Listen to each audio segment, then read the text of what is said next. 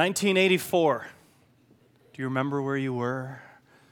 I was in junior high. I was a seventh grader in 1984, and I had one of the most amazing days of my life. I was playing on a soccer team. I played soccer all growing up, and we were part of a team that made it into a tournament on a weekend, which was like a state tournament. And as we were playing the tournament, we were making it through the tournament, and we got all the way until the semifinal game. And this was a big game because you win the semifinal game, where do you go? You get to go to the finals, right? And so I finally got a chance in that game to go in. See, I wasn't that great of a player. I tried the best I could. I was often a little guy, but I was excited when I got to play. And I got put in. I was put in the forward position, in the right forward position, and I had my moment.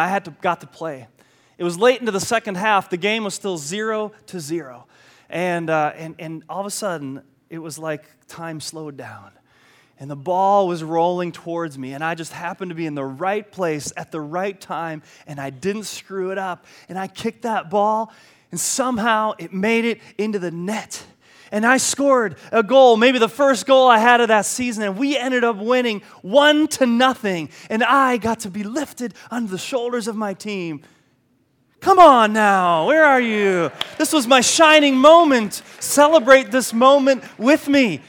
I mean, I don't have many. I got to hold on to them. I got to hold on to these moments. And it was like, I just remember riding high, like, how could that be? I scored the winning goal to get us into the finals on the next day, and it was an exhilarating feeling. And winning feels that way, doesn't it? It feels great. The next day, we came back on Sunday to finish off the tournament in our final game for the championship, and we got blown out. And we felt on the bottom. And isn't that the irony? Isn't that sometimes what happens? We have some great wins, some great victories, and then on the heels of those things come some depressing and defeats, some losses that knock us down, and we kind of go, how did this happen? Where did this come from? And we find ourselves on that roller coaster. And we're looking at different battles that we face, and how do we deal with that when we have these great victories, and then we have the defeat that comes on the other side of that? And today we're going to be looking at the battles that we face, not just the big battles that we overcome, but the power of little battles that can knock us out, battles that are for our heart, battles that are for our soul, battles that are for our integrity. So today as we talk about these battles that we face, I want us to just prepare our hearts to hear what God has to say. And so let's take a moment to pray. And I just ask you in your own heart to speak to God and say, Lord, I'm here, I'm listening. Tell me what I need to hear today. Father, we are here. We have this time now set aside to dive into your word and into your truths. And Father, may they not just be truths that are out there, but may they take root in our heart and make a difference in the way that we live our lives. In Jesus' name, amen. So we're in this series, 31 Kings. And if you are new or newer here today and you go, what's 31 Kings all about? It's a story through the book of Joshua. And the 31 kings in the book of Joshua are the kings that are occupying the promised land. The book of Joshua is all about how the people of God, after hundreds of years of waiting and being in slavery and even 40 years of traveling in the desert with Moses, how they come to the edge of the promised land. And when Joshua takes over as leader, the whole book is about them occupying this promised land that God had given them. But the problem is the promised land is occupied. It has 31 kings. And so it's not just going to be God's going, here it is, take it over. They're going to have to fight for that. They're going to have to conquer this land. And so over the last several weeks, as we've been looking at this story, we began by understanding that in the beginning in Joshua chapter 1, God says to Joshua, be strong and courageous. Why? Because you're going to be facing 31 kings. You've got battles ahead of you. You've got challenges in front of you.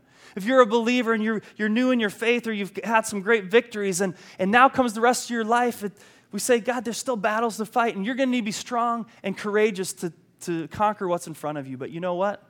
God said, I am with you.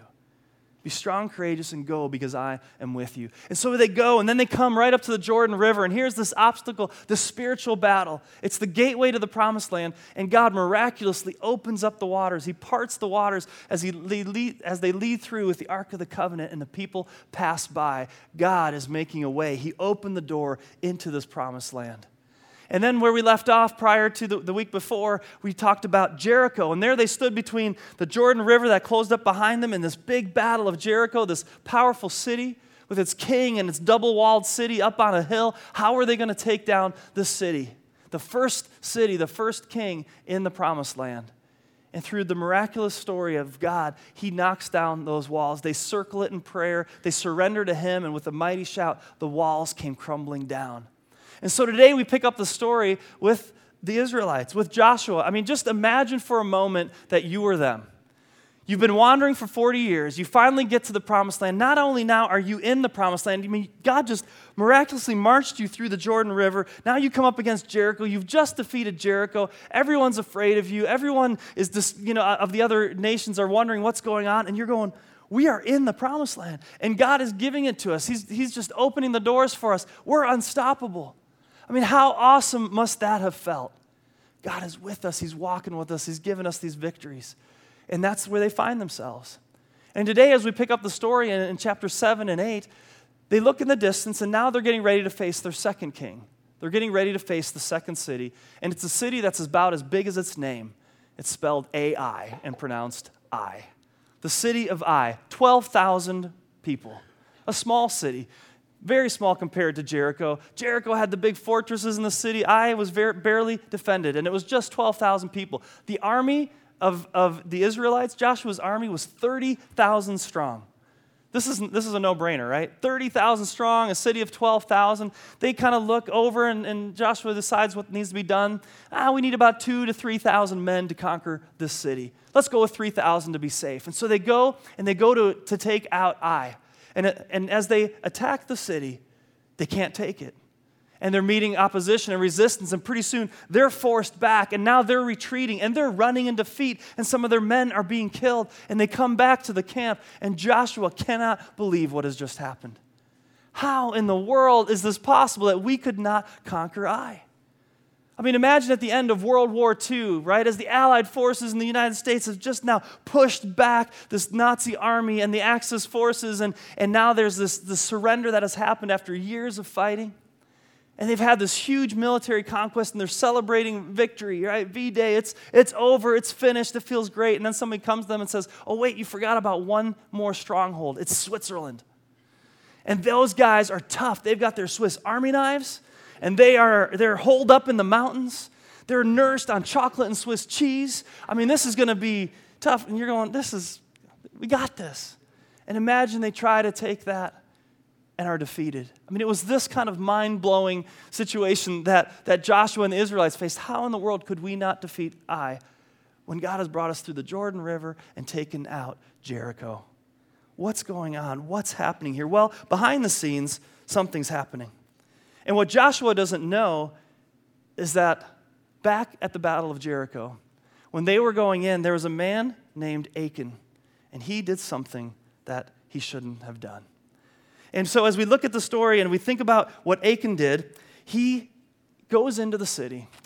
They conquer the city, and the city crumbles down. The men come in, and they're fighting, and they're starting to see all the things that are there. But here's the thing. There was an instruction that came, and it was in Joshua chapter 6, verses 18 and 24. This was an instruction at the defeat of Jericho. God said to them, do not take any of the things set apart for destruction, or you yourselves will be completely destroyed, and you will bring trouble on all Israel. Then the Israelites burned the city and everything in it, and only things made of silver, gold, bronze, or iron were kept for the treasury of the Lord's house. So what was going on here is God was saying, look, you're going to take Jericho, but here's this important instruction. This is important for our story today. When you go into Jericho, you're going to see all this stuff, but I want you to completely destroy everything. And the only things of value that I want you to keep, the gold, the bronze, the silver, right, that you bring into the treasury of the Lord's house. Everything else must be destroyed. But see, there was a man named Achan, a soldier. He must have rushed into the city, and when he found that there was this victory and all these things were there, he may have gone into somebody's house, into a place, and there, what did he see? He saw somebody's secret stash. 200 coins of silver, and even a bar of gold, and all of a sudden he's wrestling through going, what do I do with this? I mean, I've been a son of a slave. We've been wandering the desert as nomads for years. This is God's promised land. He's blessing me. Look, he's given this to me, and I know I'm not supposed to take this, but he takes it. And he keeps it for himself. And there's even a fine robe there, and he must not have even had those kind of clothes before, a fine robe from Babylon. And he maybe tried it on and maybe looked at it and goes, I got to have that. and he takes that too. He takes these things and he hides them, and he goes back to his tent and he buries it deep underneath his tent so that nobody would know. Now, Joshua had no idea that this had taken place. And maybe we think of this thing and we think, what's the big deal? But in Joshua chapter 7, verse 10 and 11, Lord says to Joshua, he says to him, "Get up.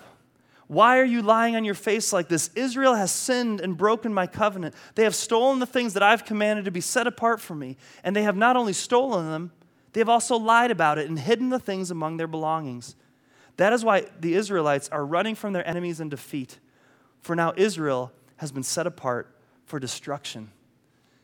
This is kind of a big turn of events, right? You're Joshua, you're leading, and you're thinking you're unstoppable. And now God's saying, you've lied, you've stolen, you've hidden some things, and now you are set apart for destruction. Whoa, time out, God. This is not the way it's supposed to work.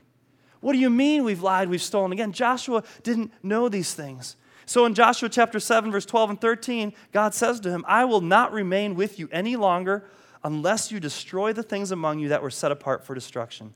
Get up, command the people to purify themselves in preparation for tomorrow. You will never defeat your enemies until you remove these things." There is this idea that this stuff can't be here. You have to get right. You have to get rid of these things that are holding you back, that are set apart for destruction. And so, as it happens, the clans were called together. And then from the clans, a tribe was singled out. And one by one, from clan to tribe to family to the individuals, all of a sudden Achan was centered out. And he was standing there in front of the council and in front of the leaders. And Joshua says, "Why have you brought trouble on us? Why have you done this? Tell us what you've done." And he says, "Look, yeah, I took those things." And this is what he says in Joshua 7:21. It's so simple, and I think we can relate to this. He says, "I wanted them so much that I took them." Very simple.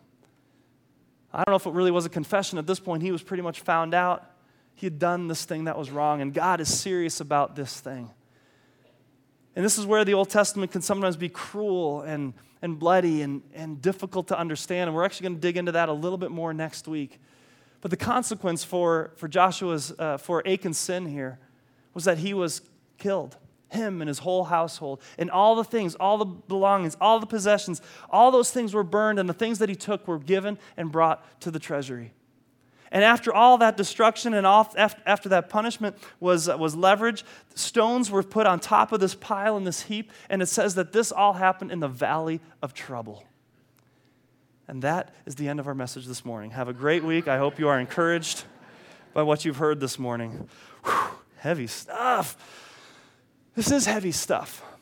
It's part of the story, and as we teach this through, going, what's happening here? What's going on here? Why is God so angry in this way? And why are they being punished? And does he really want all these things? Why is he so demanding? What's happening here? There are two important lessons that we learn out of this passage. And it's a lesson that we see all throughout Scripture, from the very beginning, through these stories, through the end of the Old Testament, into Jesus.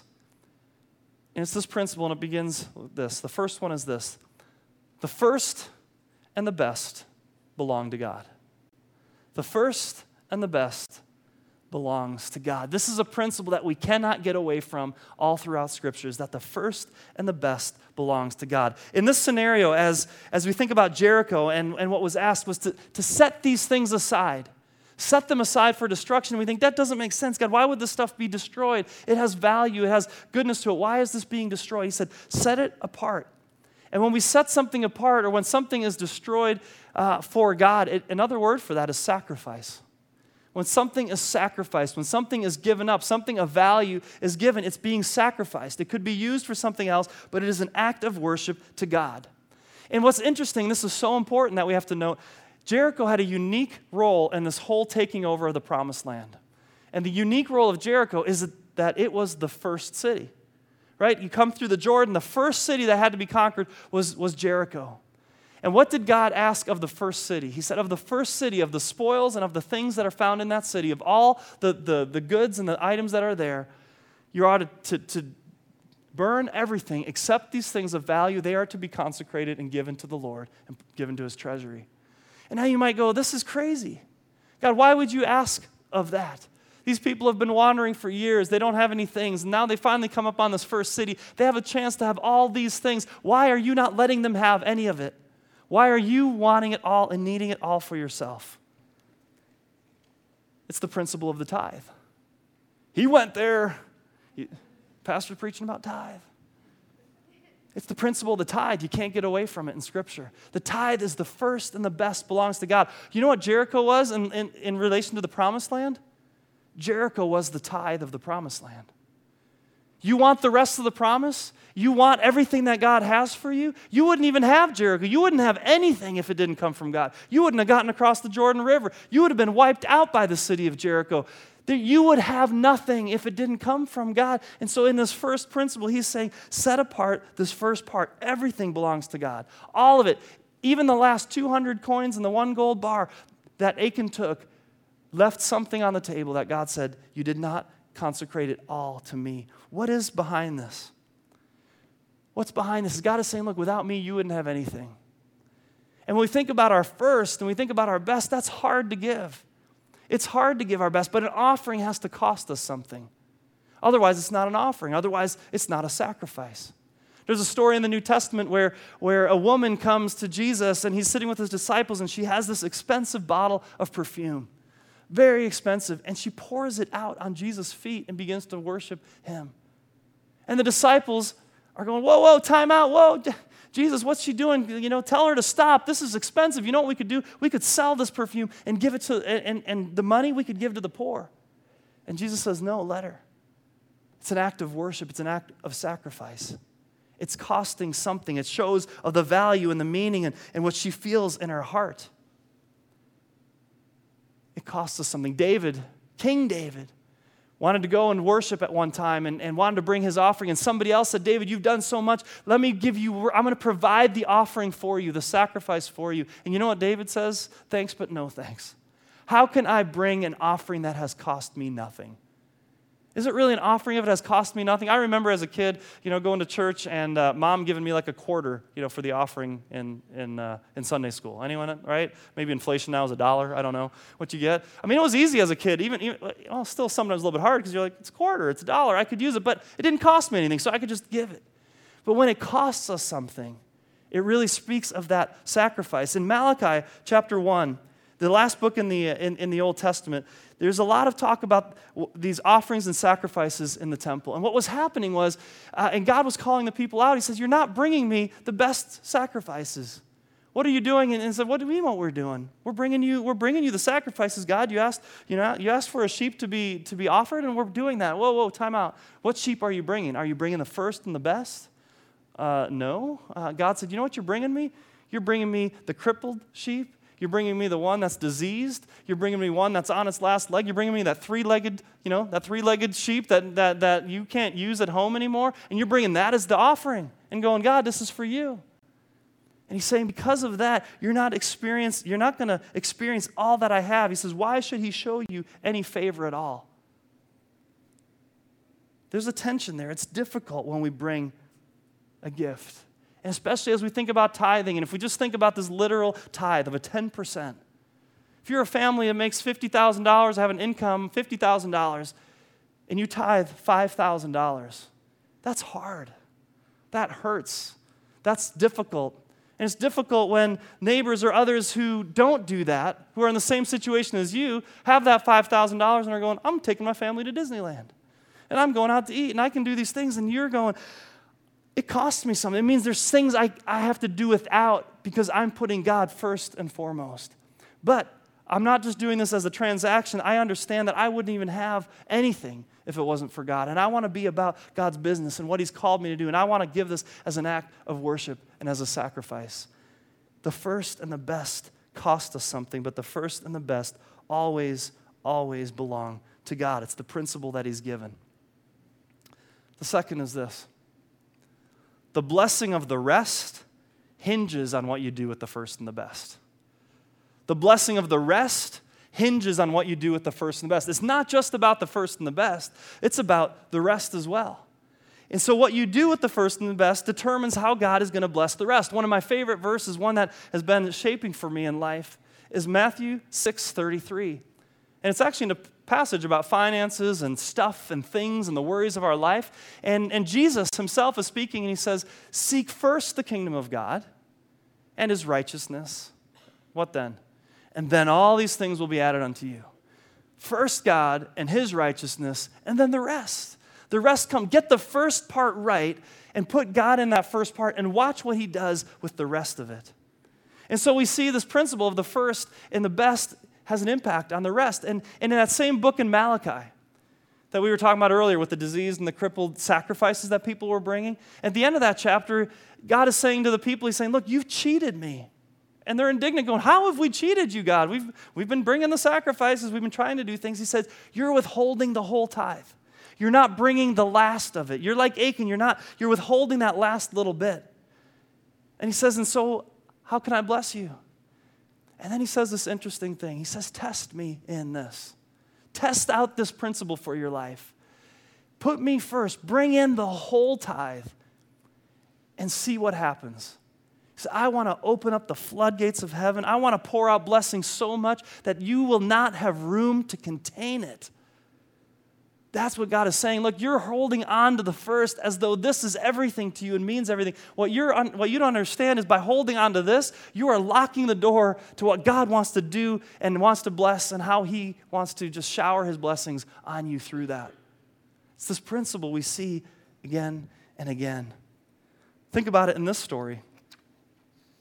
They didn't give everything at Jericho. They lost Ai. And if you don't beat Ai, you're not going to beat any of these other kings behind you, and that's it. So you either settle for your 200 coins in the gold bar and what you have there, and the rest of this promise is over. And pretty much you're going to get beaten back, and it's going to be all done. But what happens is they go back to Ai. They do this. They get right with God in this particular piece. Now they go back for another battle. They make a battle plan. They go in, and they defeat Ai. They defeat them easily. But look at Joshua chapter 8, verse 2, what it says. When it comes to the spoils, when it comes to what is in that city, God says to them, but this time you may keep the captured goods and the cattle for yourselves. Did you catch what's happening here? You withheld a little bit before, so you weren't going to get anything else. But if you gave it all, the first and the best, this is the beginning of the rest of it. And you have the blessings. This is for you. Take it. God is not wanting to keep them back. God is not wanting to keep them low. He's wanting to say, this is for you. I'm providing this for you. And not just I'm providing for you the rest of the promised land. If you don't get this principle right in here, right now at the beginning, there is no rest of the promised land. There is no rest of the blessing. It begins with the first and the best. And in he showed them the blessing of the rest hinges on what you do with the first and the best. We all want God desperately in our lives. We all want to experience what he has for us. We've talked about life to the fullest. God, what do you have? I want the fullness of your life. I want everything you have for me in my life, in my soul, in my spirit, in my family, in the world around me, and what you've called me to do. And God's saying, yes, I have all that for you. What are you doing with the first? I want your first, and I want your best. Because I have so much blessing. And when I know your heart is in the right place, and when I know our relationship's in the right place, I can do things through you like you can't imagine. Trust me in this, he says. Test me in this. And it begins with us. In the New Testament, Paul writes, offer yourselves as a living sacrifice. We are the sacrifice. And Jesus says, if you don't lay down your life, you will never find true life. If you don't give me all of you and who you are first, you're not going to find what's on the other side. And we like to hold on and think we got it better and are afraid of what we're going to lose if we actually fully trust God and if we fully surrendered him because he doesn't really know what he's doing and I got it and he's given me a little bit and I'm going to hold on to that versus saying, God, I trust you. Let it flow through me and I want to receive the life and what you have for me on the other side. Now, these kind of messages sometimes make people uncomfortable, makes us a little bit uncomfortable about God. Why does God do this? Why does he demand something from us? I mean, doesn't God own the cattle on the 1,000 hills, the scripture says? He has everything available to him. Why does he need my resources? Why does he need my time? Why does he need me? I mean, isn't it just God bless us? I mean, this seems kind of selfish of God, maybe a little self-centered, a little egotistical, and then we got to bring this as his worship to him, and whoa, we bow down to God, and it's just a manipulation thing from the church, and anyone been there? God is not asking us to do something he didn't first do. and didn't do way bigger than he's asking us to do. Because God gave us his first, and he gave us his best, and he laid down his life for us before we ever did anything for him, before we ever deserved anything from him. Look at 1 Peter 1, verses 18 and 19.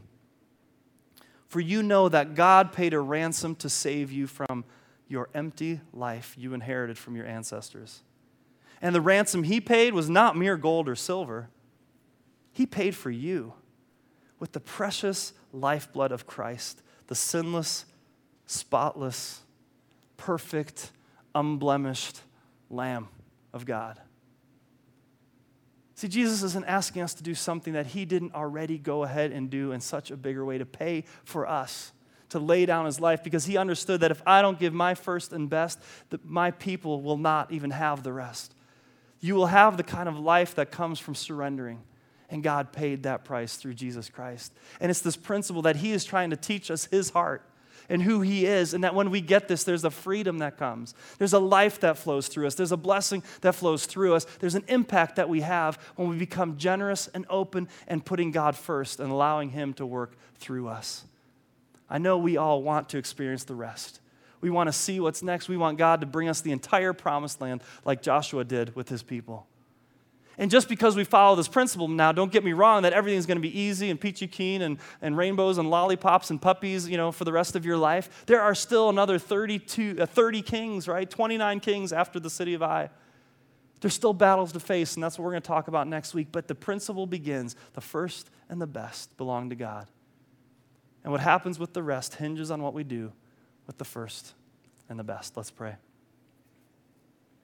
Heavenly Father, this is a difficult teaching for us to digest at times. Father, I know those here that have learned this principle, that are putting it into practice, even as hard as it may be at times. God, we understand the power of this to captivate our heart, to unite us with you and your purposes and what you have for us. But God, I just thank you first and foremost for your sacrifice for us. The price that Jesus Christ paid on the cross for our sins, for my sins, for the forgiveness that you brought. God, if anyone here today, I don't know, God, I don't know what we're holding on to. I don't know what it is that we want and we take. I don't know what we're hiding under our tent, what we're keeping from you. That area of our life that is just not fully surrendered to you. God, give us a freedom today to just let that go. Give us an ease in our spirit to just unclench our fists and to just give ourselves fully to you and to say, God, we put you first. Take my best. God, thank you for the blessings that you bring and the life and the freedom and the hope and the peace that comes from right relationship with you. May no one here today leave without that assurance, God. Speak. Amen.